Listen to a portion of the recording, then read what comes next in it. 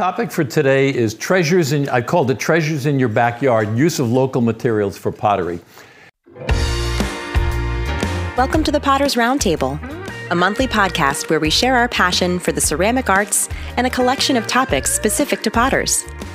Remember to subscribe so you don't miss a single episode. Enjoy the show. And the reason, I thought this would be interesting to talk about because there seems to be a growing interest in the use of local materials. I mean, when you think about it, traditionally, potters didn't have any of the freedom of choices that we had. Traditionally, to set up a pottery, you needed a water supply, you needed a fuel supply, because back then everything was burnt, you burned to fire everything, and you needed clay, whatever happened to be in the area. So if you even look at the history of pottery and the whole pottery industry and the pottery technology from the very beginning, is that the types of pottery that evolved across the world were really dependent on the type of local clay. So for instance, around the whole Mediterranean region, most of what they had there was low fire red clay. So you evolved basically, this is where the Maiolica technique and a lot of the early pottery was, that's all they had. So they had to adapt, if they wanted to make pots, they had to adapt their production to whatever was available. Similarly, like in South China, they had high fire clays, which is one of the reasons that drove them to develop more efficient kilns, because they didn't have a lot of low fire clay in the southern part of China. The northern part of China, they had low fire clay, so they tended to work toward more low fire things. So people were very dependent on whatever the local resources were in terms of coloration, pigment. They couldn't buy, like we can get cobalt oxide from Africa now, and some of these other things that we can bring in, we don't even think much about it. But they were really limited in terms of whatever their local resources were, and that's what dictated what they were able to make. But I think now we're almost sort of going back the other way, and people are getting more and more, from what I've seen, people are getting more and more interested in understanding some of the natural materials and maybe introducing them in some of their work. And I guess you could ask the question, why use local materials? And I think one of the reasons is there are a lot of people that feel like they want their work to connect to have a direct connection to where they're living or their environment or something, their surroundings. And so I think that's a big part of it, is this almost emotional connection, or they want to sort of have some of the spirit of the local place. There's a great French phrase for that they use in cooking called cuisine de terroir, which means cooking of the dirt, or literally cooking using local materials. So it's that same kind of spirit as you're sort of imbuing your work with the spirit or the connection to whatever's around you. I think, and then there's also the idea of maybe you want to just, you like they're just conserving materials. So if you can get a clay locally or a pigment locally, why not use it instead of buying something? The other thing that I think we've lost track of is some of the unique characteristics that you can get with naturally found materials that get homogenized out in commercial products. And there are some incredible clay bodies, naturally occurring clays and mixtures of clays that have incredibly good properties for a specific purpose. But we tend to use clay bodies, and commercial clay bodies are really made. Clay body is basically a mixture of usually 2 or more clays plus other ingredients like fluxes and silica. But from the commercial point of view, a clay company would like to make a clay body that is useful for everything, because then they can sell the most of it. Instead of making 100 different clay bodies, they'd love it if they could make one clay body and everybody would buy that and just use that one. It's easier for them and it's cheaper. So they tend to make clay bodies that they think have broader areas of application, but then they lose a lot of their distinctiveness. They lose a lot of their sort of peculiarities that might not be good for everything, but might give you incredibly interesting results for some particular application. So one of the things that I've seen is that people are getting interested in using local materials to include the peculiarities of the materials if they can adapt them. This is another reason why a lot of potters, at least that I know, they make their own clay bodies. Because once if you've gotten to the point where you've established a process that you like and a form of work that you like and a color palette and so forth, then you can make a clay body that suits you can design your own clay body that suits your process much better than any commercial clay body, much better. Because also there's a certain amount of subjectivity to this. You're the one that's judging your work. You're the one that's judging how plastic you like it for whatever your process is. You're the one that's judging the color, and color is a really sensitive property. So what you might like, somebody else might not like. So by making your own clay body, you can exactly tune it in to your tastes and your style. And so a lot of potters that I know, and in different places I've lived, eventually they end up making their own clay. And they may incorporate local materials if they have them available, or at least they're buying raw materials and producing their own mixtures. And because they can really fine to it. And then again, this is another really very personal expression of their own taste. It's part of their artistry. It's not just the object itself, it's the materials that it's made out of. And so some of those really subtle characteristics, they can fine tune them to their process, and you couldn't get them any other way. So they really value the fact that this is another expression of their personality, their taste, and the particular properties of the clay. And I think another part of it, I know one of my interests in materials is just sort of, I'm just interested in exploration and experimentation. I just love to try things. So whenever I'm driving along, if I see a rock or something, I'll swerve over and take my rock hammer and bang a piece off and bring it home and do something with it. And I just enjoy kind of experimenting and exploring. So that's another part of it too, is just kind of, I guess, curiosity, I'd say. What I'm going to talk about is just when I call local materials, you can sort of divide them up into several categories that we can sort of break them down. One I'd call rocks and minerals is one category. Another category I'm calling sort of scrap materials. Not necessarily rocks and minerals. Another ones I'm calling wastes, like organic and inorganics, and that might include like crop wastes and things like that. Plant materials, and finally commercial products, because there's some that are like wastes or scraps from commercial products. So I think I'm going to start with clay first, in terms of local materials. And I guess the clay can come from, there's clay found almost everywhere. I mean, people find it a lot of times. I've talked to people, they're working in their vegetable garden and they're planting in their garden, and they'll turn up some clay in their garden. You can find it very commonly in stream beds is a good place to look. Road cuts is another good place to look. You don't have to worry about going on private property or excavation sites if they're accessible. It's a great place to look. And then, of course, there are commercial brick pits, places where if you can get access to them, where you can actually we're actually quarrying or they're mining clay. But there's clay found, and I'll show you later on, but I mean, we found some clay here in the backyard when we were constructing this building. We had to dig a trench from this building to the other building to connect a power line, and I found some really nice clay just in this tiny little trench, and I'll show you some examples of stuff that I did with it. So you can find it, it's everywhere. The thing that's kind of interesting, though, as you'll see as we go along, is the condition of the clay that you find can vary tremendously. So it's almost never going to look like what you buy when you opened up the bag, okay? It's going to have rocks and sticks and dead frogs and twigs and all kinds of other stuff in it. If you're lucky, you might find a vein or a bed of something, especially in a cut or something, of something that really looks like what you're more familiar with clay. But a lot of time, it's just clay that's in this mixture of rocks and pebbles and sand and stuff. And the clay can be extracted, but it's not necessarily be something that you can just scoop a handful out and put it on the wheel and throw it. I mean, that happens, but that's not in a lot of cases that's not the normal situation.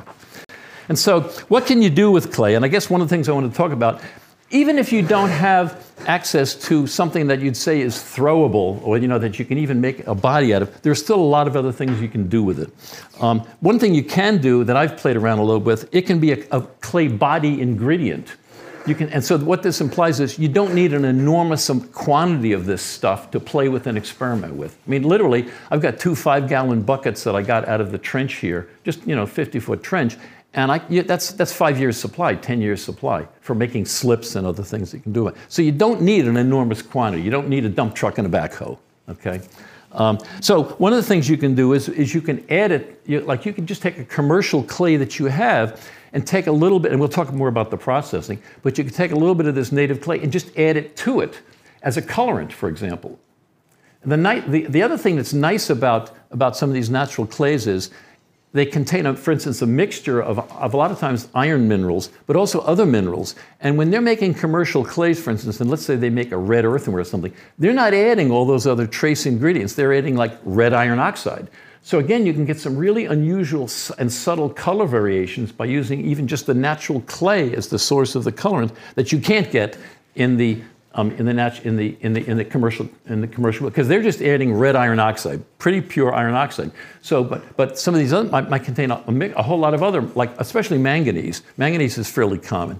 So there might be traces of manganese in this clay that again would give you different color effects. And you'd have to play with it. You'd have to try different firings and different ways to see what might bring that out. But again, it gives you the possibility of greater variation. You can also add it for texture. You might find a clay, for instance, that, let's say you found an earth, and I'll talk about this later on, but I've taken an earthenware clay and added it to a high fire clay, and now I'm wood firing it. And when I fire it, the earthenware clay actually melts and oozes out of the other clay. And it almost looks like shigaraki. Everybody familiar with that, where the feldspar melts out? Only I've got red metallic things that ooze out of the clay and melt on the surface of the pot. Because the earthenware that I've added to, and I fired it to cone 14 in a wood kiln. It doesn't affect the body, but it gives this really dark, rusty stain and these things that just ooze out onto the surface, like sort of rusty shigaraki. The other thing you can do with a clay, well, again, we'll talk about processing in a minute here, but another thing you can do is make a slip out of it. And this is probably the easiest thing in the world to do.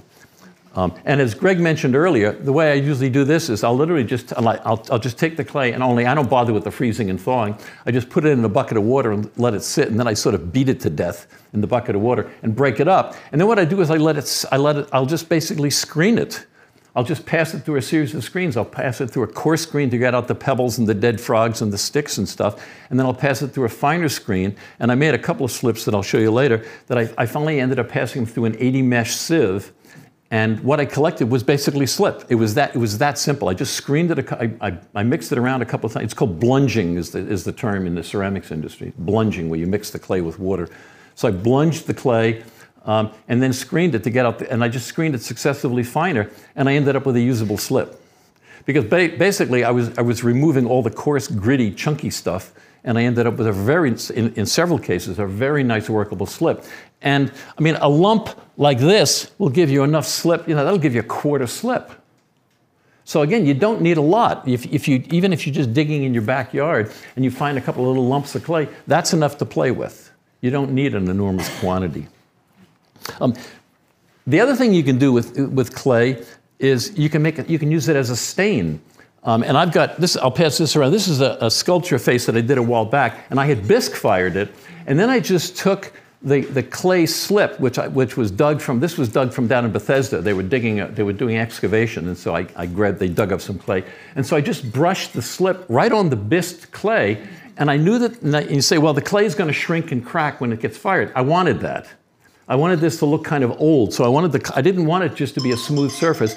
I wanted it to be kind of cracked when it shrank. So in this case, I brushed it on and then just wiped it off. So in this case, I was using the slip. Normally, you wouldn't put thick slip on a bisqueware because you had, the mismatch in terms of drying, but I wanted it to crack and maybe even fall off a little bit. So in this case, I used the slip as a stain, really, to highlight some of the texture on the piece. So that's another thing you can do with slips is you can dilute them, make washes and stains out of them, and they can just be a stain. Okay? Any questions on that? So going back to the preparation, one of the things, and a couple of the things in terms of evaluating, but preparation, again, what I normally do is if I find a lump of clay, like this is the clay, for example, that came up out of our backyard right here. I'll leave it up. Well, I can pass it around. It's in this container. It's a little, but you wouldn't necessarily look at this and say that that's clay. But there's a lot of clay in it. One of the tests that I found works really well if the clay is at all wet, or if I can wet it, is if I can smear it. If I can sort of burnish the clay while it's in the lump of clay, then I know that there's a fairly significant clay content. If it's got a lot of sand in it, you can't sort of polish or burnish the raw clay. But if it's got to me, what I would consider a usable clay content, I can usually take my stick or just a thumb and I can sort of burnish it and smear it. And I can see and that smearing is those really, really fine clay particles that are lining up again, and I can produce that surface. But normally you wouldn't look at that and say, but there's a lot of clay in that. There are also a lot of sand and gravel and pebbles and stuff in it, but there's a lot of clay in it.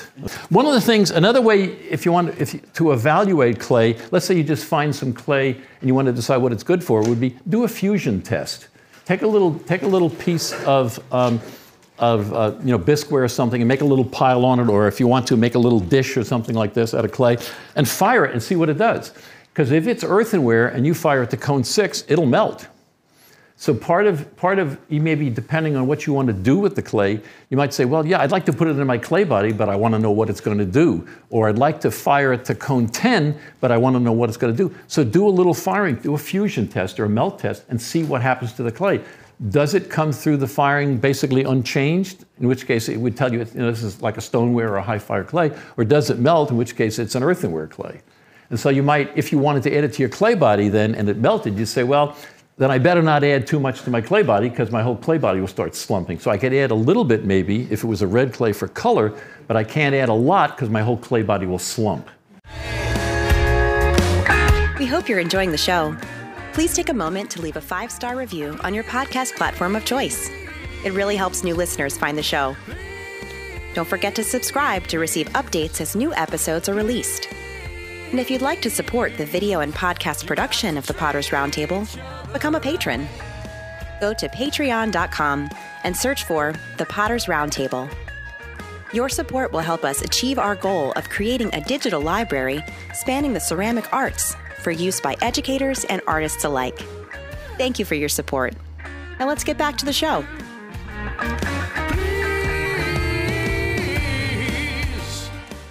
So that's another good, really simple screening test, is just fire a little bit of it and see what it does. Also, it'll tell you whether it changes color. Because in the discussion earlier, the question came up about clays, or the issue came up about clays changing color. And a lot of naturally occurring clays, naturally, contain a lot of organic residues, which typically burn off. And the classic example of that, and you may even see that if you buy raw materials, like ball clay is typically gray, very commonly gray, and yet almost all of that is carbon. And so when you fire a ball clay, it'll usually come out cream-colored or gray or white.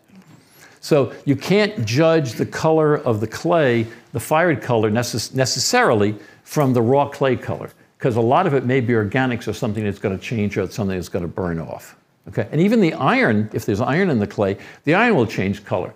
If you have a clay that looks yellow, for sort of typical mustard yellow to start, chances are when you fire it in air, that's going to come out red, because that's just a different form of iron oxide. When you fire it, it's going to change to red iron oxide, and if you fire it in reduction, it's going to go black.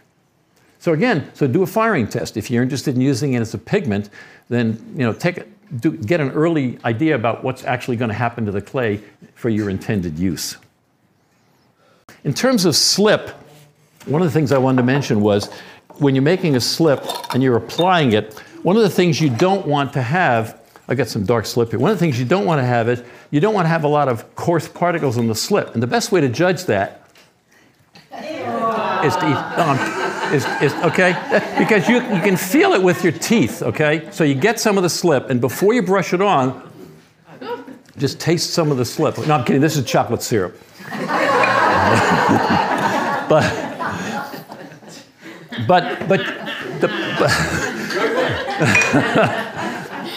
But the point I was making is that the point I was making was that you do want to, depending on the use you're going to do with the slip, you can do it. You don't have to eat it. You can feel it. You don't want a lot of grit in the clay, especially if you're going to burnish it, because you'll never be able to burnish the slip even if it has any noticeable grit in it. You'll just be scrubbing the grit across the surface. So you're really doing, and I'm sort of kidding, but I'm not completely, because as a geologist, this is the way we used to judge the rocks in the field. You'd bite a piece off and you'd chew it, and you could feel the way it broke down as to you could judge the particle size and stuff. But you don't have to do that, because I've gone through 3 sets of teeth. Or no, yeah. But you do want to make sure that if you're thinking about burnishing it, that it doesn't have any really fine grit in it. And I mean really, really fine, because that's all it will take will be to destroy. You'll sit there and try to polish forever, burn it, and it'll never happen if it's got any of that fine grit. The one thing that's always interested me about clay is, to me at least, the single most sensitive property that we see when we make things out of clay, you know what it is? What property is the most sensitive to tiny little changes in the chemistry of the clay or the glazes? The color.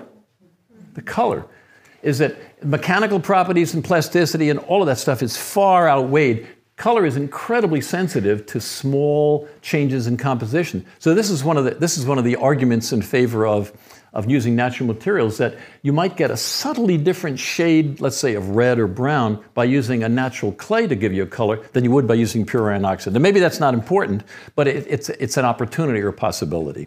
And certain clays contain significant amounts of some of these secondary elements, and you can get some really unusual effects.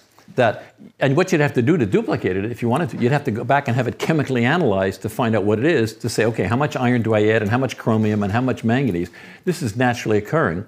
And again, you've got all the advantages that we've talked about. You're connecting it to your area. So you might be able to produce pottery that's really unique, not just because it embodies your style, but it incorporates your area, and it represents you as a potter and your location. So that's the argument anyway in favor of it. Let's move on to, and I'm going to come back. Some of these things that I've got up here, I suggest if you want to come up and look at them later, because instead of passing a lot of stuff around, I left them up here to look at. And I've got examples of some glazes made from rocks, several different glazes made from clays, a couple of things I'll pass. I'll get to this. So you're welcome to look at these. This is, matter of fact, as long as I talked about it already, this is the slip made from the clay that I dug up out of our backyard. So this was fired at cone 10 reduction in our gas kiln. And this clay, this was the color bisque, when it was fired in reduction, came out dark brown to black. And I got a quart of slip from about 2 pieces this size. And I wanted to try it, so this was cone 10. I've got some other slip I'll show you that I fired at cone 6 and some other fired at earthenware, but this was cone 10 reduction. And it's just the glaze over it is just a celadon. Okay, rocks. Well, there are all different kinds of rocks around. There's granite, there's limestone and dolomite, and these are either things that you can find around here. One of the things I'd suggest, if you're interested in rocks but you don't know much about them, if it's a dark-colored rock, it's probably might give you more interesting results than a light-colored rock. Because aside from all the melting characteristics, but if you're interested in getting some colors or something out of it, more likely the minerals that are in a dark-colored rock are going to contain, again, the same kind of minerals like iron, manganese, chromium. And so you might get more interesting results from a dark-colored rock than a light-colored rock. So some of the dark-colored rocks are basalt. I was telling Jenna a while back, right here on 340, just before you cross Catoctin Creek, even right up on the road here, just on the other side of the road, there are 2 kinds of volcanic lava side by side in a road cut. And one of them is basalt. And basalt is this is the kind of, you heard about the volcanic eruptions in Hawaii, that's basalt. And so we've got some right here in Maryland when there used to be volcanoes here. And that's a really nice glaze ingredient because it contains a lot of highly colored dark minerals and it makes a great glaze ingredient, as an example. But one of the things I guess I wanted to mention, when you think, now rocks are different than clay because you think about, well, how am I going to convert this rock into something I can use in a glaze? And the problem is, unless you've got a ball mill and unless you've got some crushing equipment, it's really laborious.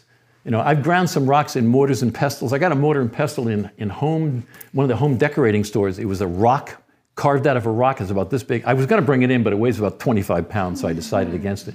But you can do some hand grinding, but you'll never be able to make enough stuff to do anything, reasonable with. So, and so that's one aspect of it. The other thing is some rocks aren't worth using. Like there's a lot of limestone around here, and limestone is whiting, that's the glaze ingredient. But is there any point unless you're really attached to local rocks, is there any point in going through all the labor of grinding up limestone when you can just buy whiting? I don't know. There's a lot of, but the thing you can do is, if you don't mind this sort of detour out of purely digging it out of the ground yourself, you might be able to buy the lime that they sell to put on your lawn, and it's quarried locally, and they do the grinding for you. And if you buy lawn lime, or what they call dolomitic lime to put on your lawn, that's just ground limestone. And so if you can find a place in your area that sells locally made lime, then that is your local limestone. It's just they've done all the grinding for you. If you'd like to see a video version of this presentation, just head out to YouTube and search for Washington Street Studios. But I mean, again, there are a lot of different kinds of limestone around it. What's really interesting is right down the road here in Millville, there was a quarry where they dug, where almost theoretically pure dolomite was quarried, and it was incredibly valuable to the steelmaking industry. And they used to ship it right down the road here to Pittsburgh. It was incredibly valuable raw material because it was very, very pure dolomite, which was very unusual, actually. It wasn't just dolomitic limestone, it was very pure dolomite, and it was considered very valuable. But there's a lot of limestone around here, and it's quarried. But again, is it worth you grinding it up? I don't know, if you like doing something like that. But you might be able to find a source in the region, at least, that does the grinding for you, and then you could use it. But what can you do with rocks? Well, one of the things one way to use them possibly would be, or to be able to have access to them, is if you can get a powder. And I was really fortunate. I lived in Maine for a while, and I had a shop on an island, Vinyl Haven Island, which is in the Atlantic Ocean off the coast of Maine. Well, there's an ancient granite quarry there. And they had reopened, and a lot of the granite from Vinyl Haven Island was used in the Capitol buildings down in Washington. But they had reopened the quarry, and they were cutting the granite with saws. And so I got the sawdust, the granite dust from the granite quarry, and they were glad to get rid of it because it was like sludge. They had to pay to get rid of it. So I said, I'll take it. So you can look, so I've got them up here, you can look at it. This was the granite that they were cutting, and I made these two glazes from the granite dust. So I didn't have to do any grinding. I got this really nice, fine powdered granite. So as an alternative or something sort of related to that is go to companies that prepare monuments, like like graveyard monuments, or places that are cutting countertops, and see if you can get the sludge, because they don't want it either. Is that they're using diamond saws to cut it, so you don't have to do any grinding. It's just ready to use. So if you can go talk to countertop places, and go talk to monument grinding where they do sandblasting and collect and see if you can collect the dust, because a lot of times they just want to get rid of it. So then you don't have to do any of the grinding. Now the other alternative is sometimes you can find areas where the rocks have naturally kind of broken down and decomposed. They weather. And there's a good example right over here on 340. This is one of the kinds of, this is basalt. Or this is actually, it's called metabasalt because it's been metamorphosed. But I also found in the same outcrop, there was an area where the rock had cracked and it had broken and it had been weathered and water had been running through it. And so it turned into that. So I collected, I've got a bucket of this stuff. So this stuff, I'll be able to grind this up. I can almost just crush it with my fingers and I'll be able to use, and now the chemistry may have changed a little bit because it did weather, but it's probably still pretty close. So I'm going to play around with this as a glaze ingredient, and I think it'll give me something close to this. But I'll pass these around just so you can see the difference. So this was weathered, and there was a band about an inch and a half wide in the middle where this had gotten crushed and weathered, and the water had run through it, so it had broken down the rock. So I don't have to grind this up. I can just crush this a little bit. This will be easy to do. So that's another thing to look at. I'll pass this around if you want to look at it, see the difference, is that a lot of times, if you find an area where there are exposed rocks, you'll find an area where the rock has been weathered and broken down, and it's a lot more powdery and a lot more usable than just this really hard rock. That's another thing you can do. So yeah, so that you can sometimes find rocks that when they're naturally occurrence where the rock has kind of broken down and weathered. And there are several examples around here where the rock itself is really hard and durable, but you can find portions where it's gotten crushed and weathered naturally, and you can almost just dig it out with your hands. So it's a lot closer to being usable than trying to dynamite it into small pieces. One of the things I suggest that I mentioned earlier with clays, I also suggest doing with the rock is do a fusion test, do a melt test, because if you're going to use it, be nice, even if you don't know exactly what it is to find out, well, where does it melt if you fire it to whatever temperature and or not. So I'll pass this around. This is a sample of basalt in a little dish that I made. This is reduction fired because I also wanted to see the color. That was fired to cone 10. It totally melted at cone 10. This was basalt. This is another sample of a schist that was from around here. And this didn't melt completely. You can see it partially melted, but it didn't melt it. So this tells me if I want to use this, let's say I want to use it as a glaze ingredient, it helps me to know that, okay, the basalt completely melted. I'm not going to have to do a whole lot in terms of adding other things to it to turn that into a glaze, because by itself it's almost forming a glaze. Whereas this one, I'm going to have to do more. I'm going to have to add some fluxes or something to it. So even if you don't know what it is, this can give you a big clue. And another kind of, if you don't think about it as a rock, but I included in this section, is volcanic ash. And volcanic ash is basically, I mean, if you have access, like if you can go out and, are you going to be anywhere, like if you're anywhere near, like when we had the eruption out west. What was the volcano that erupted? Mount St. Helens. So if you have Mount St. Helens ash, you can make a glaze out, because Mount St. Helens ash is almost the same composition as granite. And it's a fine powder, so it wouldn't take a lot of work to grind it up to make it usable. Or in some cases, if you had enough of it, you could probably just screen it and take the finer stuff and use that as your glaze ingredient. So volcanic ash from anywhere, just about, is a really usable glaze ingredient. And it is. It's just a finely divided rock. Depending on the kind of, it might be a basalt kind of ash, or it might be more like a granite composition, but it's basically the same as either basalt or granite. So it could make a really good glaze addition.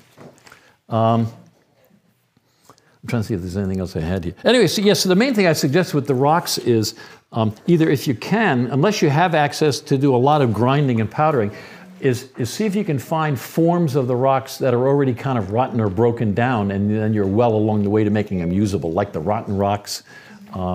Or you can see how powdery how flaky that stuff is. You can just see it's like sitting there crunching styrofoam, popping the styrofoam balls. Yeah. Somebody take that away from her.